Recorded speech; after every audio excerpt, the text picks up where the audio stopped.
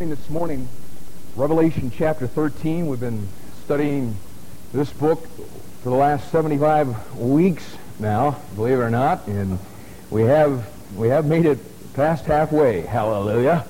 But we got a long way to go, man. Just a lot of heavy things. In fact, ever since we hit chapter 11, we've kind of had to slow the pace down quite a bit because just so many key things going on in chapter 11, chapter 12.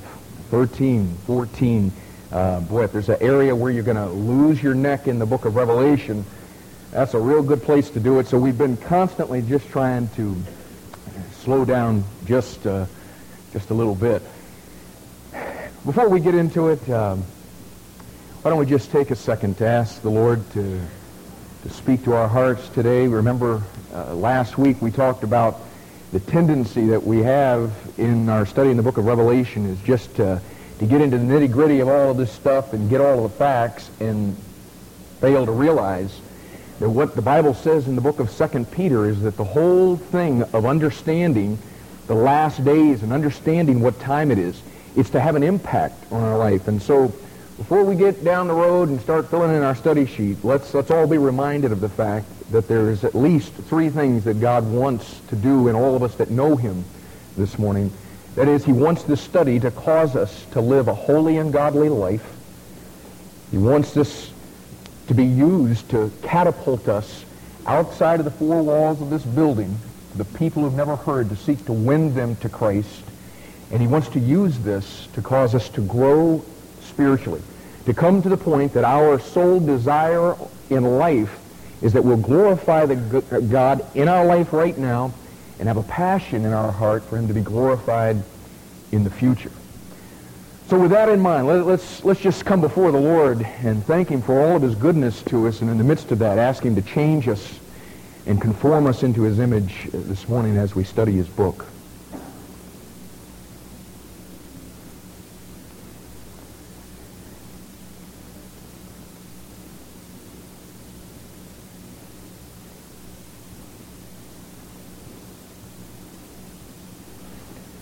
And Lord, we are very, very grateful this morning for Your goodness to us as we've just sung.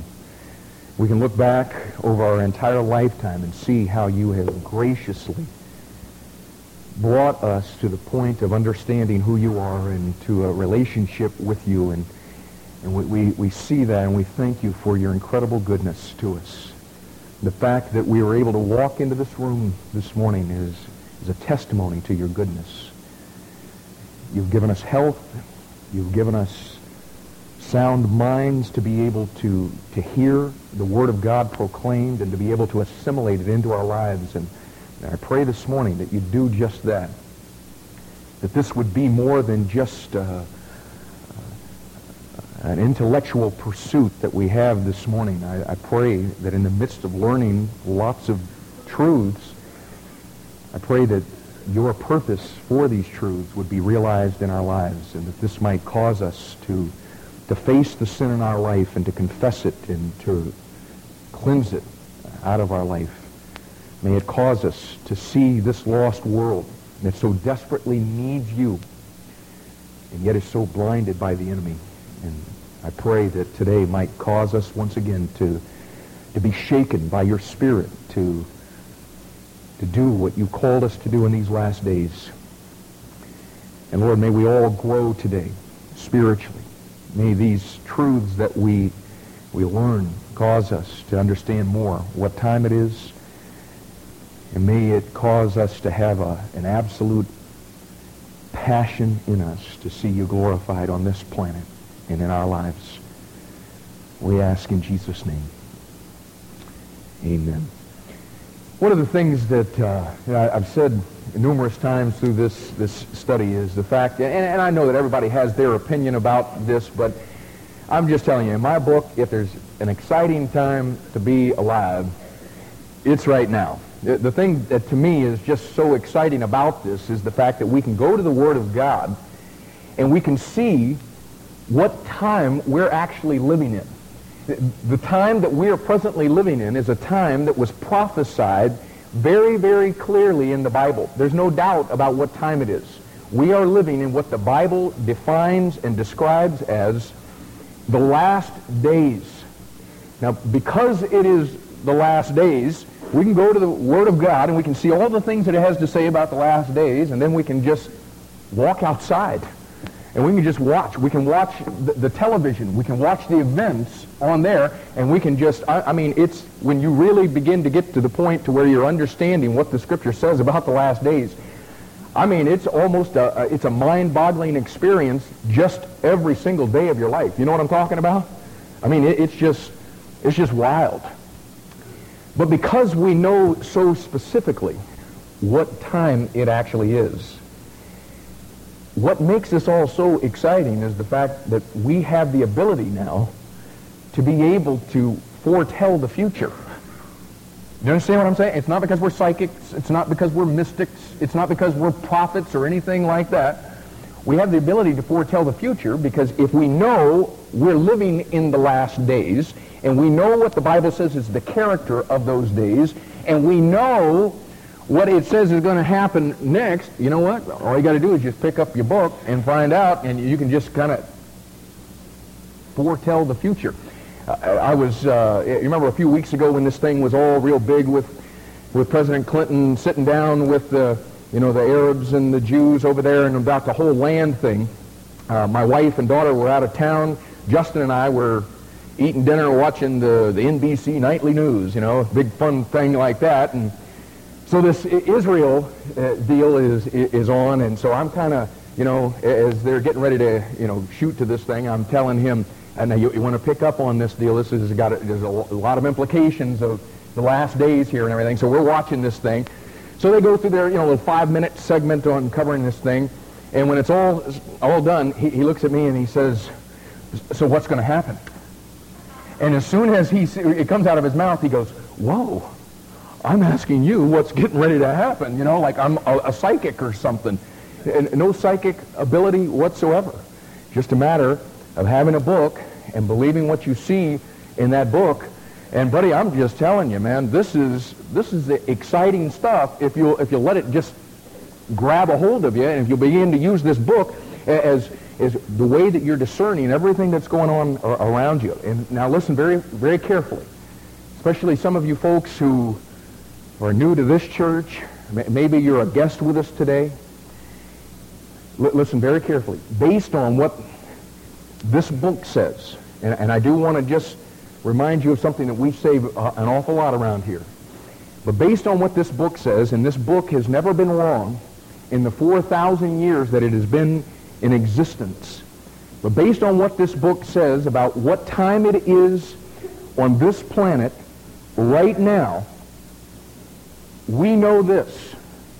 We know that in the very, very near future, a force from outside of this world is going to enter into this Earth's atmosphere and is going to bodily remove off of the face of this planet millions and millions of people. In a split second's time, they're just going to totally vanish from sight. And as you can imagine, it is going to cause the rest of the people who are remaining on this earth to be absolutely, totally freaked out. The entire world in just that quick is going to be totally gripped with panic and with fear. They won't know where their loved ones have gone. They won't know where their babies have gone. They won't know when or if this thing is going to happen again. Planes are falling out of the sky. Trains are being derailed. Cars and buses are crashing because their drivers just absolutely disappeared. Medical help is slow in coming, not just because of the great need, but you got to remember that some of the people who are doctors and nurses and hospital staff, a lot of those people will be removed as well. The stock market will immediately crash, and in just one split second, the entire economic situation of the world is going to be turned inside out and will never, ever be the same again. And I'm telling you, just that fast, the entire world is going to be plunged into utter and absolute chaos. Now, if you're newer to the Bible and you do not understand the event that I've just described, the event that we're talking about here is an event that we refer to as the rapture. It's defined, described for us in 1 Thessalonians chapter 4, verses 13 through 17, also in 1 Corinthians chapter 15, verses 50 and 52. And that force that I mentioned just a minute ago that is going to enter into the Earth's atmosphere and remove people from this planet is the most powerful force in the entire universe. That force is going to be God himself in the person of Jesus Christ.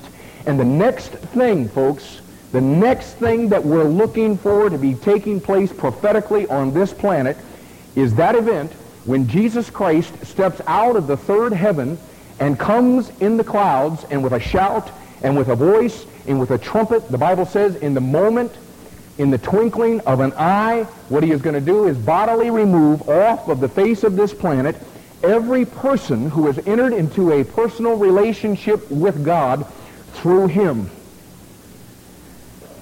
That's the next thing that is going to be taking place on this planet. Now, folks, if you are left behind after that event, you will probably watch something on your television that is going to be something like this.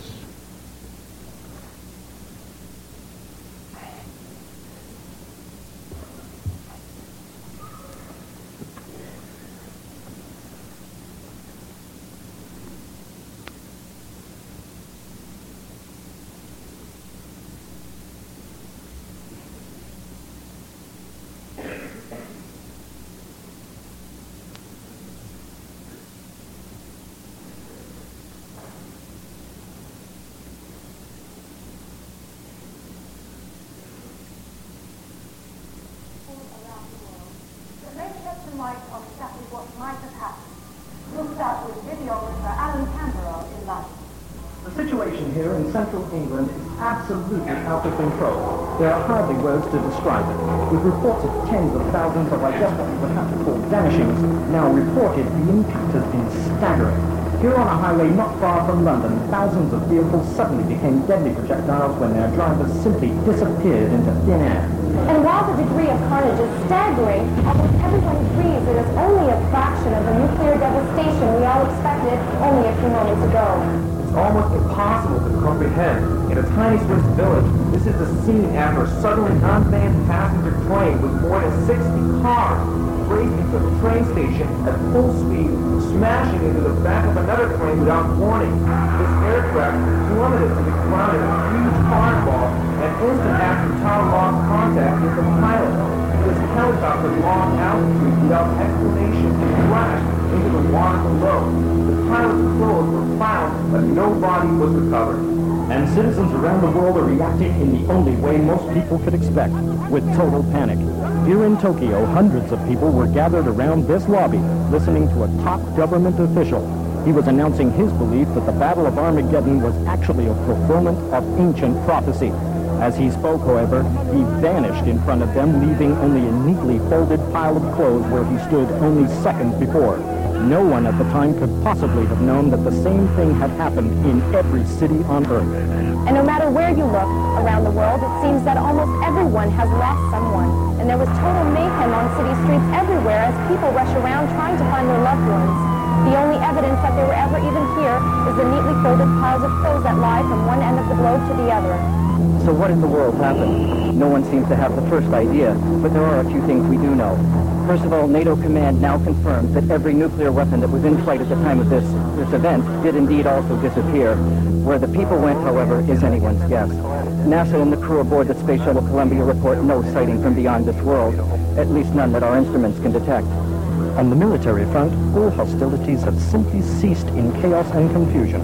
Any military forces that can be spared patrol the borders of their respective nations, but not one of those nations has any idea who or what they are looking for. Looting and rioting are commonplace, and as one New York police chief told us, it's as if a cloud of evil suddenly descended upon us tonight. Unfortunately, many of the world's peace officers are being forced to pay the price. There is no doubt that panic and mayhem have had their run for much of the day. Grief has set in, and millions are having to grapple with the reality that they may well have seen their loved ones for the very last time. Mothers have lost babies, fathers have lost sons, wives have lost husbands.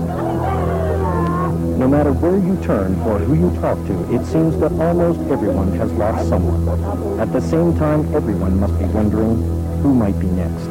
How could one man disappear from his seat in an airplane, leaving another passenger just sitting there? Why were they taken? Why were we left behind? For WNN, I'm Janet Shutt. One world, one network. This is WNN.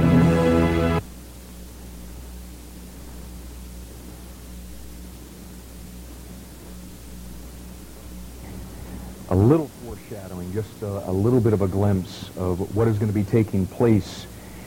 And based upon what the Bible says is going to happen, after all of this takes place and these people have bodily been removed from the face of this planet, all of a sudden, in the midst of all of the chaos and in the midst of all of the panic, the anguish, the fear, and all of the tragedies, all of a sudden, a Christ appears on the scene. And the Jews will believe that he is the Messiah. The Muslims will believe that he's Islam's long-awaited Maitreya. The professing Christians who are left on this planet. And now listen very carefully. There will be over 1 billion people on this planet who are left behind who profess Christianity. The reason that they will be left behind is because they're in a religious system that goes by the name Christian, but the Christ that they follow is a Christ that 2 Corinthians chapter 11 and verse 4 calls another Christ. It is not the Christ of this book. Now, when this event takes place, all of the possessing Christians, that is, all of those who possess a relationship with God the Father through his Son, the Lord Jesus Christ, and possess his Spirit within them, all of the possessing Christians will be removed at that moment, but all professing Christians after that event will believe that this one who is going to come on the scene at that time is none other than Christ himself. And for all the atheists in the world, you know what? It's not going to matter to them who this so-called Christ is or who he professes to be. They'll follow him and they will submit to him as long as he can stabilize the economy. And if you don't believe that's true, the United States of America in the last 9 or 10 months is awesome proof that it really doesn't matter who you are, it doesn't matter what you do, as long as I can go through life and I'm okay. And if you can stabilize this economy, I don't care who you are. And we'll submit and we'll follow you. And I'm just telling you, we learned a great lesson in the last several weeks, several months. And this is the one that John sees in Revelation chapter 13, verses 1 and 2, when he says, "And I stood upon the sand of the sea, and saw a beast rise up out of the sea, having 7 heads and 10 horns, and upon his horns 10 crowns, and upon his heads the name of blasphemy. And the beast which I saw was like unto a leopard, and his feet were as the feet of a bear, and his mouth as the mouth of a lion. And the dragon," and of course, if you've been here for our study, we've already seen the dragon back in chapter 12. He's none other than Satan himself.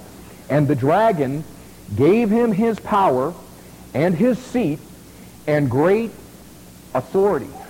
You say, well, man, I'll tell you what, if the world's already going to be freaked out, when all this stuff takes place, how in the world is someone who fits that description going to get the following of the world? Because I'm just telling you, at least from the way that I read this thing, whoever this creature is in verses 1 and 2, that's pretty freaky in itself. But you see, what you need to understand is that man does not see him like this. John is giving us here a description of this one from God's perspective, from God's vantage point. And listen, from God's vantage point, this one who is going to come on the scene immediately following the rapture, God sees him as a seven-headed, tin-horned, diabolical beast. But again, that is not the way that man sees him, because man would never follow a creature like that. Now, if you want to know how man's going to see him when this beast comes on the scene, and how it is that he actually rises to power, and why it is that men from every nation in the world will be willing to embrace him and to follow him, turn back to Revelation chapter 6. That's a bad thing about study sheets, is y'all are already going there before I can even get it out of my mouth. You guys are psychics, aren't you? Revelation chapter 6. And understand that when the Antichrist comes on the scene, folks, he is not going to be a grotesque, villainous, dastardly, evil ogre like we sometimes imagine him to be. You know, I mean, we say the word Antichrist and everybody all of a sudden thinks of, you know, the cartoon Dick Dastardly. You know, some kind of a wild, you know, beast like that. And folks, listen, Satan is far too smart for that. And you remember 2 Corinthians chapter 11, verse 14, that Satan has had for the last 6,000 years, he's had 6,000 years of practice of transforming himself into an angel of light. And buddy, after the rapture takes place, and the world is desperately looking for answers economically and emotionally, spiritually, politically, governmentally, I mean, in every way, the one that man sees entering the scene is described here in Revelation chapter 6 and verse 2. John says, "And I saw, and behold, a white horse, and he that sat on him had a bow, and a crown was given unto him, and he went forth conquering and to conquer." Now listen. When the Antichrist comes on the scene, his rise to power won't be through armies. It won't be through threats. It won't be through domination, folks. It'll be through diplomacy. The one that verse 2 describes here in Revelation chapter 6, this guy is a smoothie, buddy. He comes on the scene posing as an emissary of peace. You'll notice in verse 2 that it says that he has a bow, but no arrows. And what we understand is that by means of a plan for arms control, this one will achieve world peace and economic stability, and in the eyes of everyone, I mean, just like in the movies, he'll be the hero who's going to ride into town on a white horse to save the day in just the nick of time. And the world at first will admire him. They will revere him. They will follow him. And within 3.5 years, they'll come to the place to where they have actually deified him and will literally worship him.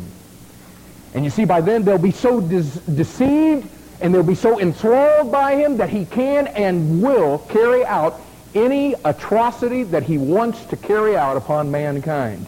You say, I'll just tell you, this just sounds too bizarre in a world like ours for people to fall for something like that. Well, just listen to this quote. See if you can identify this. "The streets of our country are in turmoil. The universities are filled with students rebelling and rioting. Communists are seeking to destroy our country, and the republic is in danger." Yes, danger from within and without. We need law and order. Without law and order, our nation cannot survive. You know when that statement was made? And I know some of you, it was probably 1968 or so. You know when it was made? It was made in 1932. And you know who made the statement? A man by the name of Adolf Hitler. That's the way that he came to power, folks. And you see, now it's easy for the Germans to look back and to see, what an evil man he was. But, buddy, at the time that all of this was going on, everybody in Germany was duped. And the reason that they were duped is they desperately needed help in their country. They needed answers. They needed hope. They needed somebody to give solutions to the terrible problems that were facing that country. William Shire wrote from Germany in 1934. Listen to this.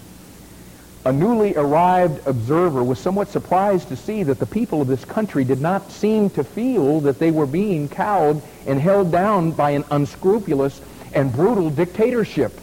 On the contrary, they supported it with genuine enthusiasm.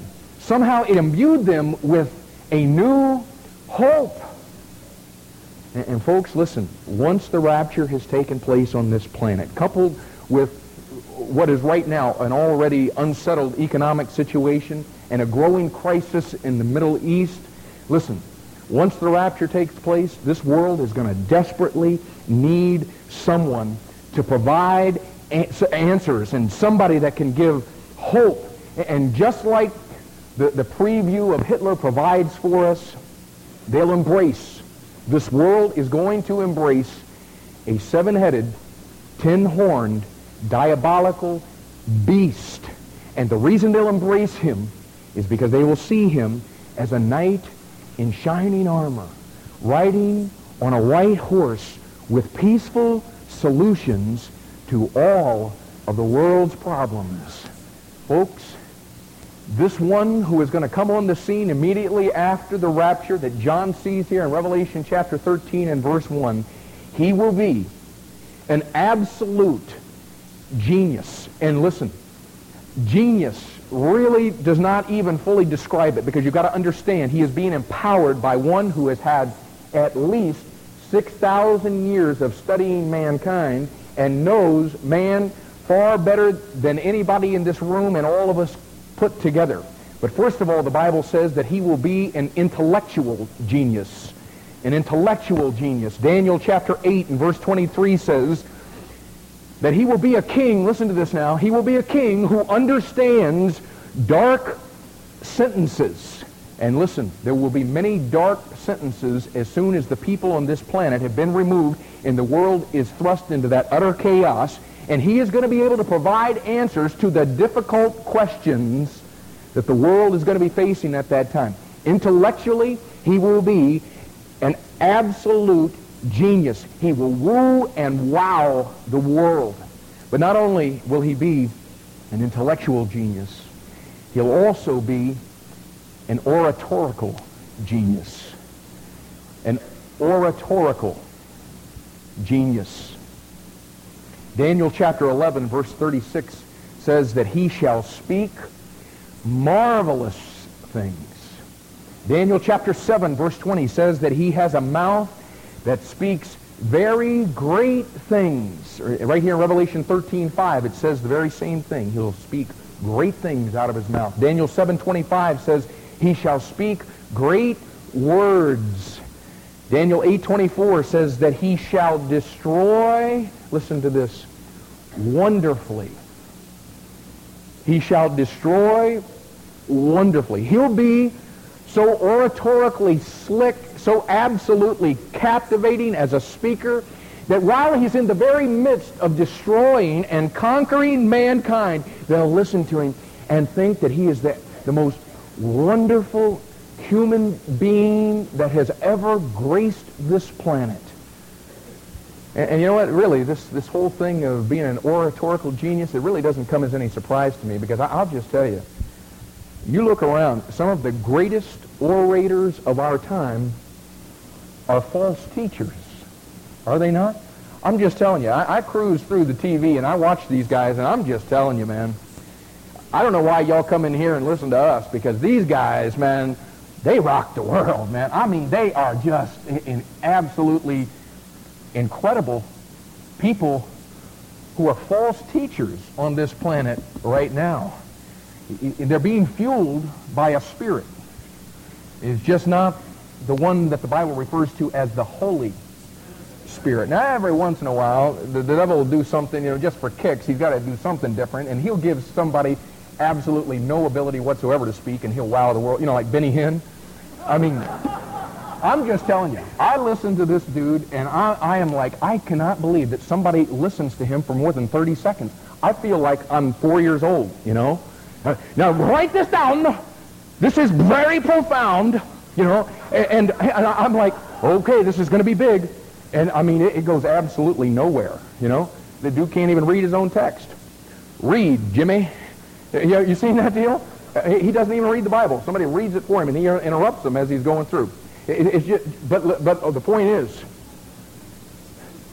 when the Antichrist comes on the scene, buddy, this guy is going to have the ability to persuade a group of people like you have never seen in your life. And I hope you don't see it. But not only that, he will be a commercial genius. A commercial genius. Daniel chapter 11, verse 43 says, "But he shall have power over the treasures of gold and of silver." And Revelation chapter 13, verses 16 and 17, you're right there. Why don't you look at it? Revelation 13, verses 16 and 17 tells you how he has the power over the gold and the silver of this world at that time. Verse 16 says that he will cause all, both small and great, rich and poor, free and bond, to receive. And you know what? Just this is free here, but you know what? You can see already that the civil rights movement and all of that stuff, it's not going to get any better, because during the tribulation period, you got the small and the great, the rich and the poor, the free and bond, and he's going to cause all of them to receive a mark in their right hand or in their foreheads, and that no man might buy or sell, save that he had the mark or the name of the beast or the number of his name, which verse 18, of course, lets you know is the infamous 666. So check this out. He devises an ingenious plan through which anything in the world that happens commercially, anything that has to do with buying and selling, it has to come through him. You have to have his mark, the mark of the beast, the Antichrist. But not only will he be a commercial genius, he will also be a military genius. And this is what we were talking about just a second ago from Revelation chapter 6 and verse 2. He goes forth conquering the world, and yet he does it without threatening the world with his weaponry or with his power. He does so, conquers the world without ever firing a shot. He conquers the world, and by the time he has, the world doesn't even realize that it's been conquered. They'll think, isn't this great?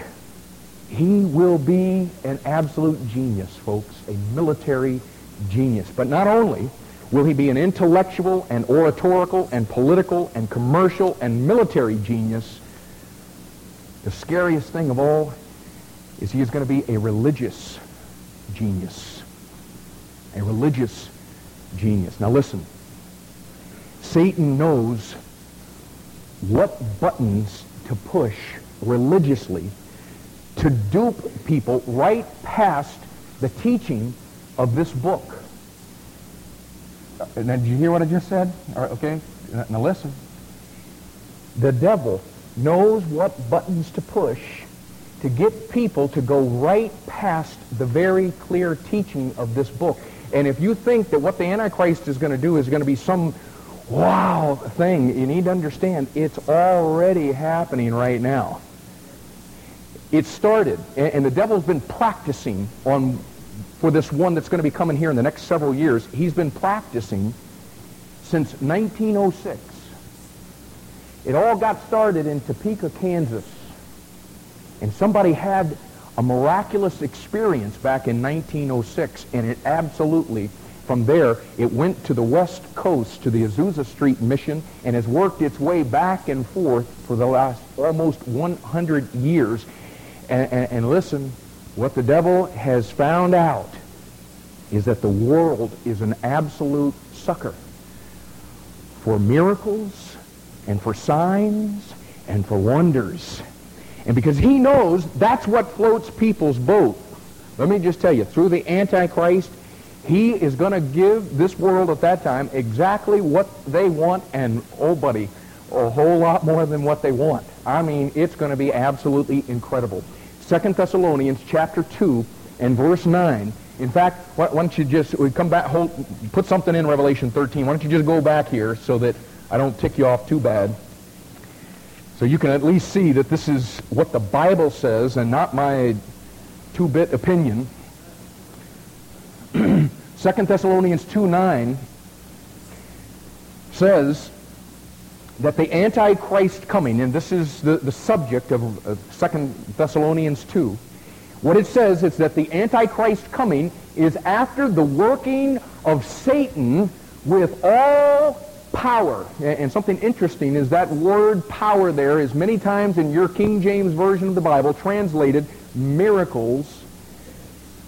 His coming is after the working of Satan with all power and signs and lying wonders. And listen, they're lying wonders not because they didn't really happen. Listen, they're lying wonders because Satan wants you to think that their source is God so that he can dupe you in the name of God. The wonders, they really happen. It's just he's lying about the source of those wonders. And you see, that's exactly why in these last days, just before the Antichrist is revealed on this planet, to be quite honest with you, and I'm not trying to be a smart aleck this morning, but to be quite honest about it, this is why we don't get too excited about all of the miracles and signs and wonders that are going on all over this planet in the name of Jesus.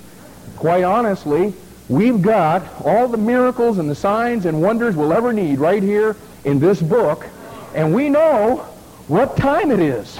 I mean, we know we're living in the last days, and we know the Antichrist is just around the corner, and we know that he's going to use miracles and signs and wonders. And now listen, we know that God is God, and we believe that God can jolly well heal anybody that he wants to heal at any time. We just know that the time that we're living in right now is not a time biblically of miracles and signs and wonders. And when people stand up in these last days and they say that they've experienced something that God says isn't intended for this age, we don't think that they're lying when they say, I spoke in tongues. We don't think that they're lying when they say, I was slain in the Spirit. We just believe that to say that the source of that experience is the Holy Spirit, we just believe that's a lie.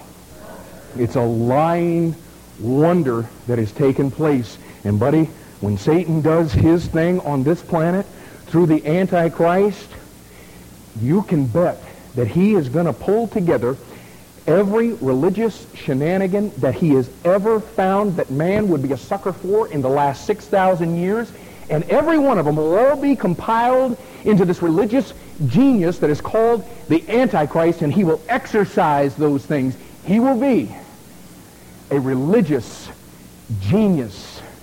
And as you can imagine, when you put all of this together, he will arrest the attention and the affection of the entire world. And I don't know if you've ever really stopped to think about this or not, but folks, do you realize, and you can go back to Revelation 13, but do you realize that this person that we're talking about, there is no other person in the entire Bible that gets as much billing as he gets other than the Lord Jesus Christ himself? I mean, listen, I know that most of us don't know a whole lot about this beast that we're talking about that arises out of the sea. I just want you to know, this book has more to say about him than any other individual other than the Lord Jesus Christ, and to be quite honest about it, they're neck and neck. It's there. In fact, do you realize that this one that we're talking about here in Revelation 13 that John refers to as the beast, did you know that he is found in Scripture under at least 30 different names and titles? Now let's move together here, y'all. Brace yourself. In 2 Thessalonians chapter 2 and verse 3, he's called that man of sin. Psalm 10, verse 18, calls him the man of the earth. Psalm 52, verse 1, calls him the mighty man. Psalm 140 in verse 1 calls him the evil man. And in that same verse, Psalm 40 in verse 1, he's called the violent man. Psalm 5, 6 calls him the bloody and deceitful man.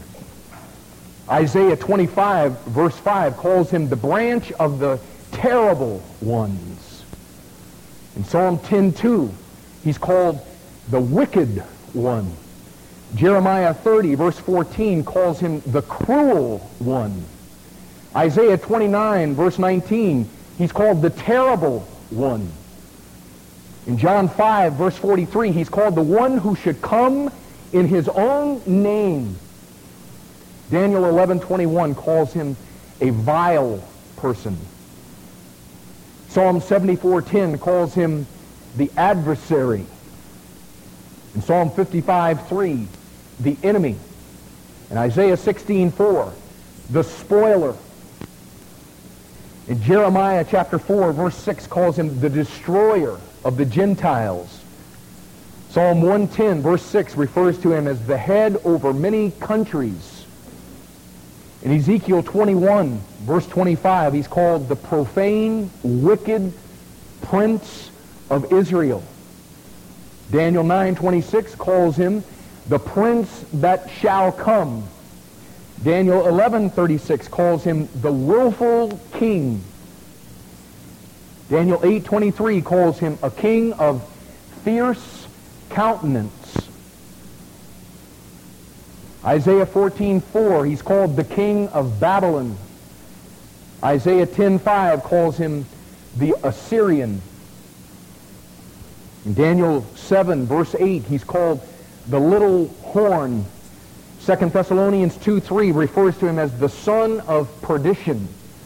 Zechariah 11:17 calls him the idol, I-D-O-L, shepherd, the idol shepherd.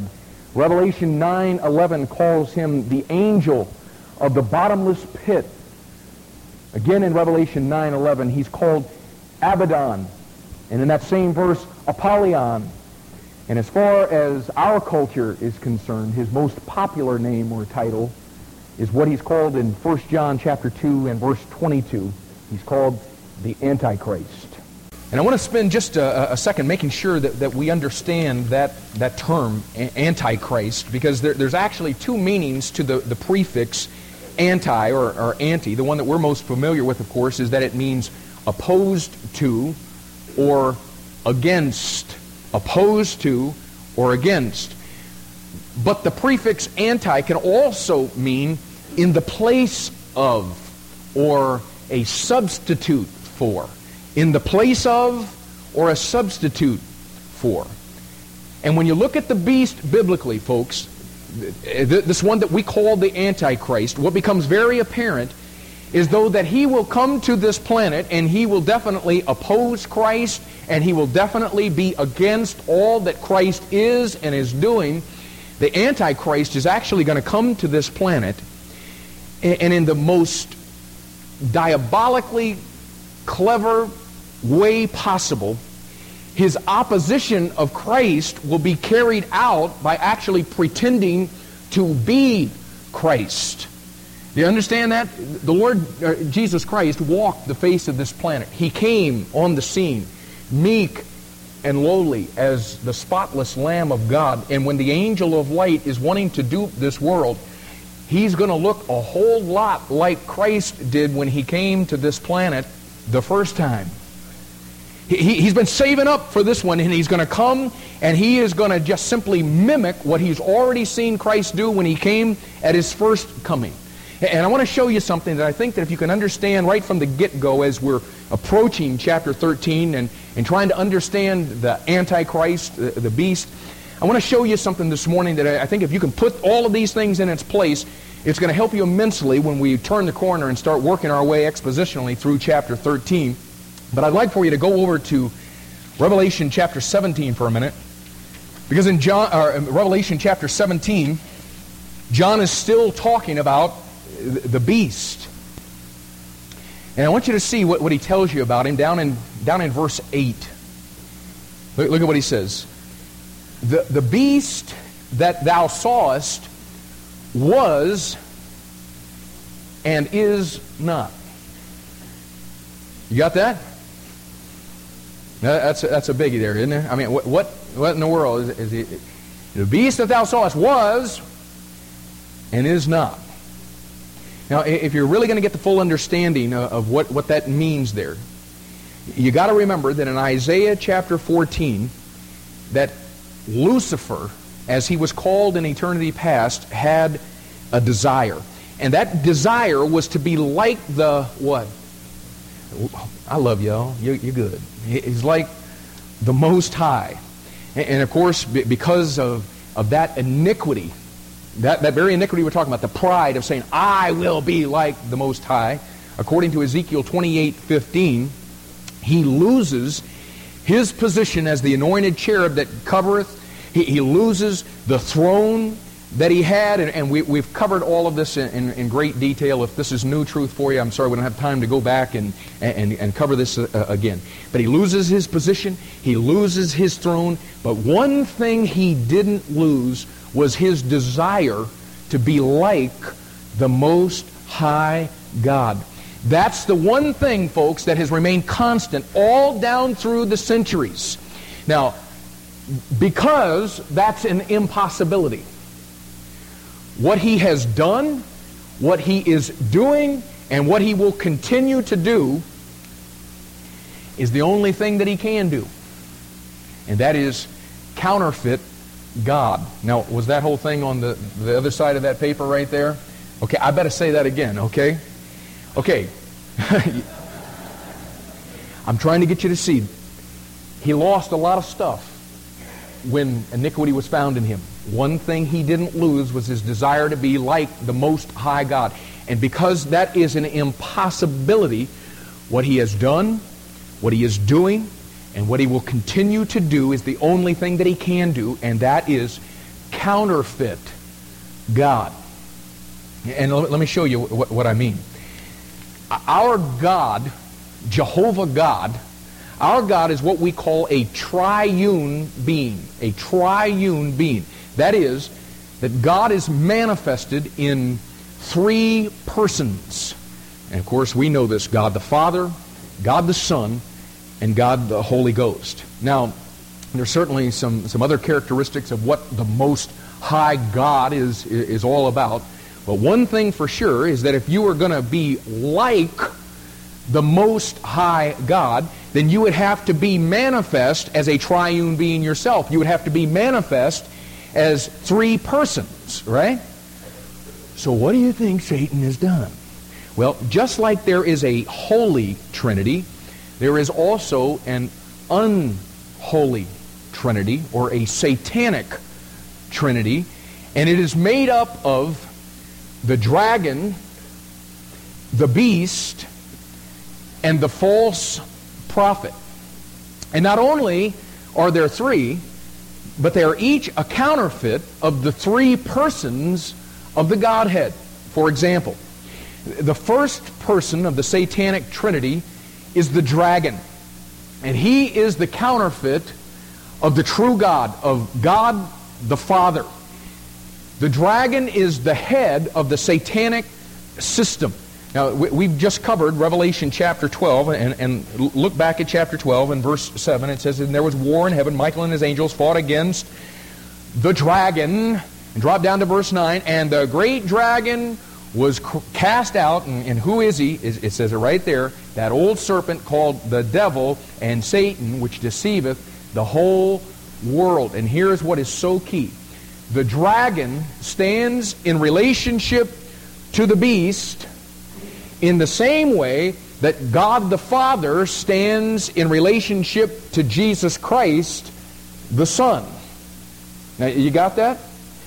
And just as John chapter 6 and verse 57 says that God sent His Son into the world, the dragon will send his son into the world. John 17:12 calls him the son of perdition. Just as God the Father has given all authority to Jesus Christ, His Son, Jesus said in Matthew chapter 28 and verse 18, all power is given unto me in heaven and in earth. And in the same way now, the dragon will give his power and authority to the beast, his son. Look at Revelation chapter 13. In verse 2, you see it's talking about the beast and describing him. And look at the last part of the verse.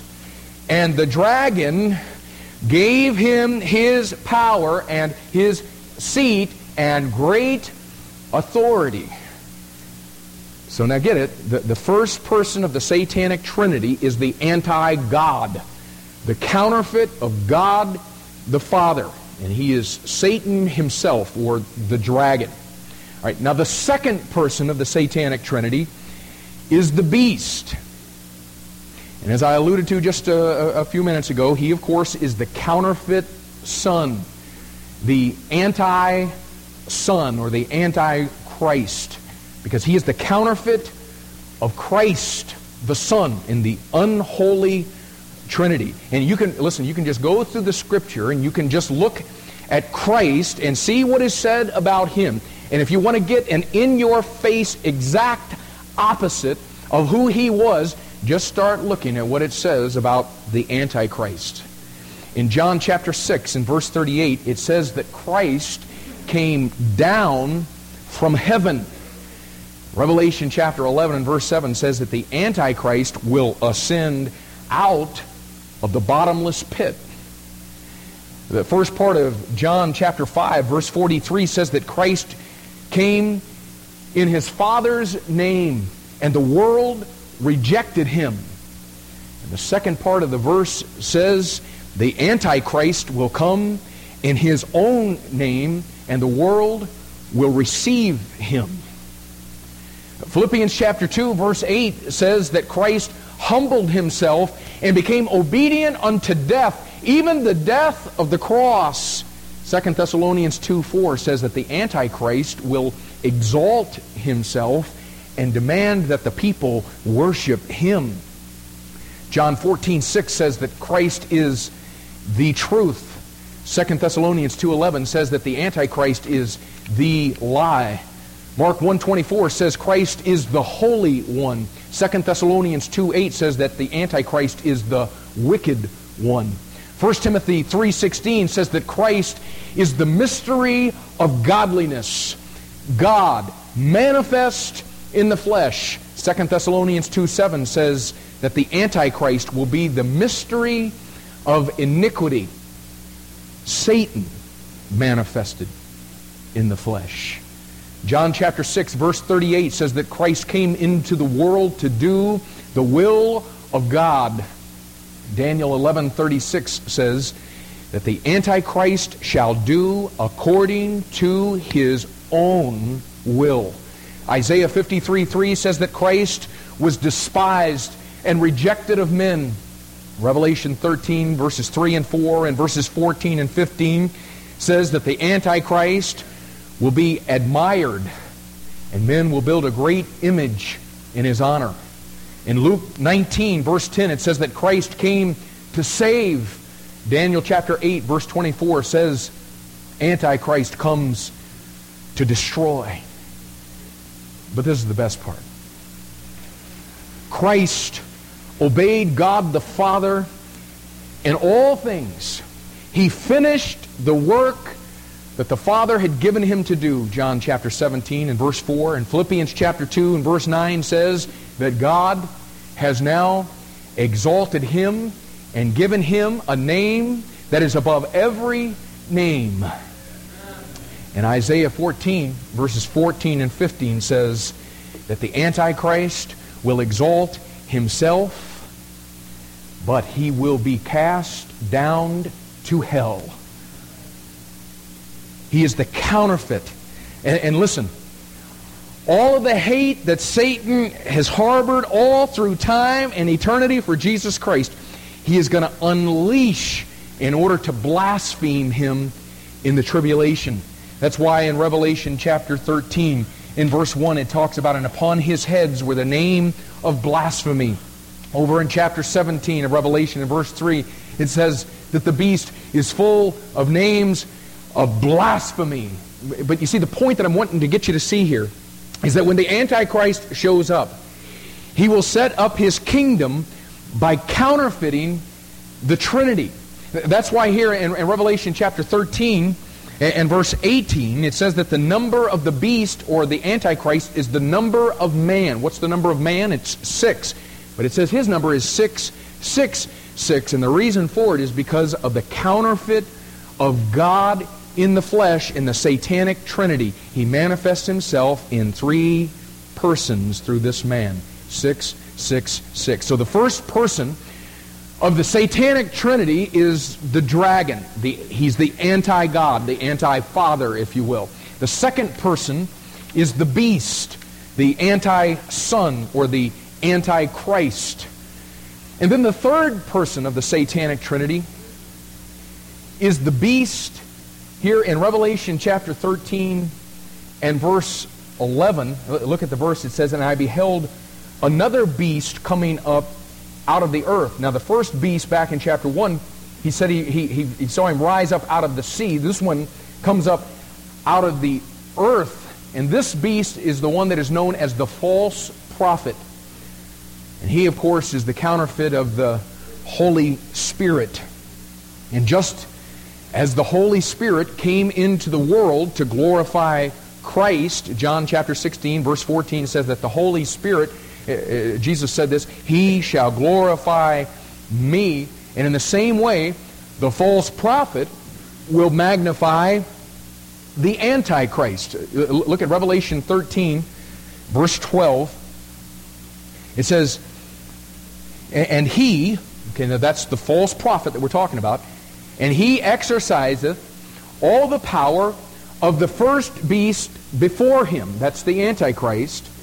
And he causeth the earth and them which dwell therein to worship the first beast. And look at the middle of verse 14. He says, to them that dwell on the earth, that they should make an image to the beast. And you see, he takes the same role in the satanic Trinity that the Holy Spirit of God does in the Holy Trinity. He takes on the role, he takes on the ministry of glorifying the Son. So Satan's desire to be like the Most High God is finally going to be made manifest in a counterfeit Trinity. And folks, you can bet, and we've seen this over and over already this morning, you can bet that it is going to be extremely powerful. But I want to remind you of something. Only the Holy Trinity is all powerful. And that's why it says, go over to Revelation chapter 19 and verse 20. And I'll let your heart receive this in light of everything that we've seen this morning. Revelation chapter 19 and verse 20. Oh, and I love this. And the beast was taken, and with him the false prophet. Okay, you got it? You got the Antichrist. You got the anti-spirit. The beast was taken, and with him the false prophet that wrought miracles before him, with which he deceived them that had received the mark of the beast, and them that worshipped his image. These both were cast alive into the lake of fire, burning with brimstone. Oh, buddy, they're going to be very, very, very powerful. So powerful, I can't even describe it to you, but they do not possess all power. God one of these days is going to have it to here, and he says, hey, it's time, and he is going to cast them alive into the lake of fire, burning with brimstone. And look over at chapter 20 and verse 10. And the devil that deceived them, see, that's the dragon, y'all. That's the anti-father.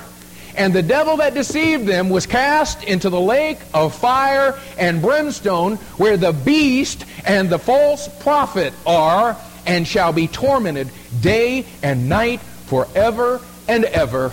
Amen. It's coming down, y'all. And what is so sad Now listen and don't pack up. What is so sad is that not only will the dragon and the beast and the false prophet be cast there. Let's continue on.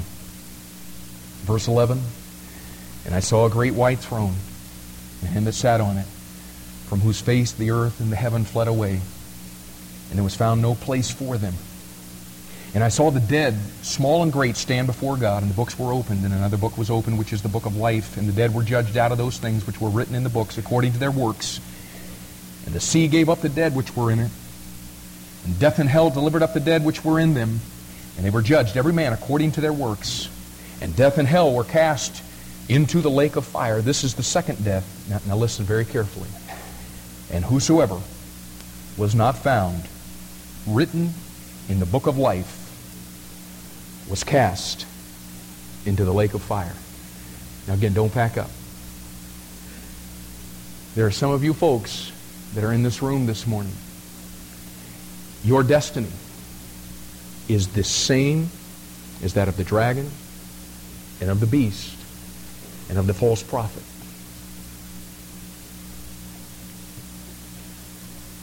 As of this point. All of that can change today. All of that can change in the next couple of minutes. All that's necessary is for you to come to the place to where you will say, I know I'm a sinner. And I need you, God, to be merciful to me. I don't trust myself. I trust what you did through your Son, the Lord Jesus Christ. I receive Him as my payment in full for my sin. And the moment that you call upon the name of the Lord, folks, you know what happens to you? Your eternal destiny is absolutely flip-flopped. And when that trumpet sounds, and that voice is heard, and the Lord Jesus Christ comes in the clouds, and He removes off of the face of this planet everybody that knows God, if you'll be saved today, you don't have anything to worry about with the events that are getting ready to take place on this planet. But today, if you'll hear His voice, harden not your heart and be prepared for what's getting ready to take place on this planet. And start getting excited with all the rest of us about what God reveals is going to take place in the very, very near future. Let's bow our heads together. We'll pick up the last little things at the end of the service tonight. But there are people in this room right now that God is speaking to, not because I'm a great orator. God's speaking to you because His book has gone forth. And the Bible says that the Holy Spirit will take the truth of that book and He'll use it to convince the world of sin and of righteousness and of judgment. And there are some of you right now that know beyond any shadow of a doubt, right now in your spirit, you know that you're a sinner. You know that you have fallen far short of the righteous standard that God has given to us. And you fear the judgment that is to come. You know what's happening to you? Exactly what the Bible says. The Spirit of God is convincing you of those things. And the reason He is doing that is the means that our Father in heaven draws people to Himself. And if God is in the midst of drawing you today, evidenced by the fact that you are convicted in your spirit of your sin, of His righteousness, and of the judgment that is to come on this planet, the Bible says today, if you'll hear His voice, harden not your heart. And I want to beg you today, for your sake, don't harden your heart if God is in the midst of doing that today. And now if He is, let me explain to you what you need to do. In just a second, our service is going to be dismissed. People are going to stand. People are going to shake hands. It's going to get a little bit noisy. But in the midst of all that's going on, our pastors are going to be up at the front of this room. And if you'll just come and say, you know what, God is doing something in me today, these men will have somebody that'll take a Bible and they'll sit down with you and take you to the Bible. They won't take you to Baptist doctrine. They won't take you to First Baptist statement of faith. They're going to take you to the Bible and show you from the Bible exactly what you must do today in order to receive the gift of eternal life that was promised to this world by God through His Son, the Lord Jesus Christ. And we want to give you that opportunity today. And again, I beg you, if God is speaking to you, don't turn your shoulder away from what He's trying to do in your life today.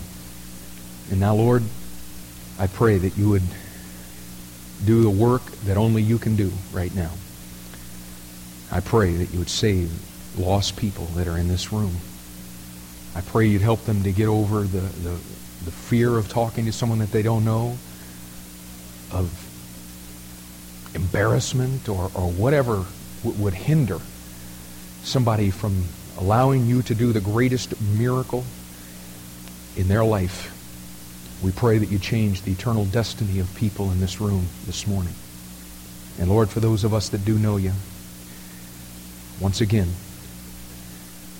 I pray that you take these truths to impact our lives so that we will live out who we are in these last days and accomplish the mission that you've left for us.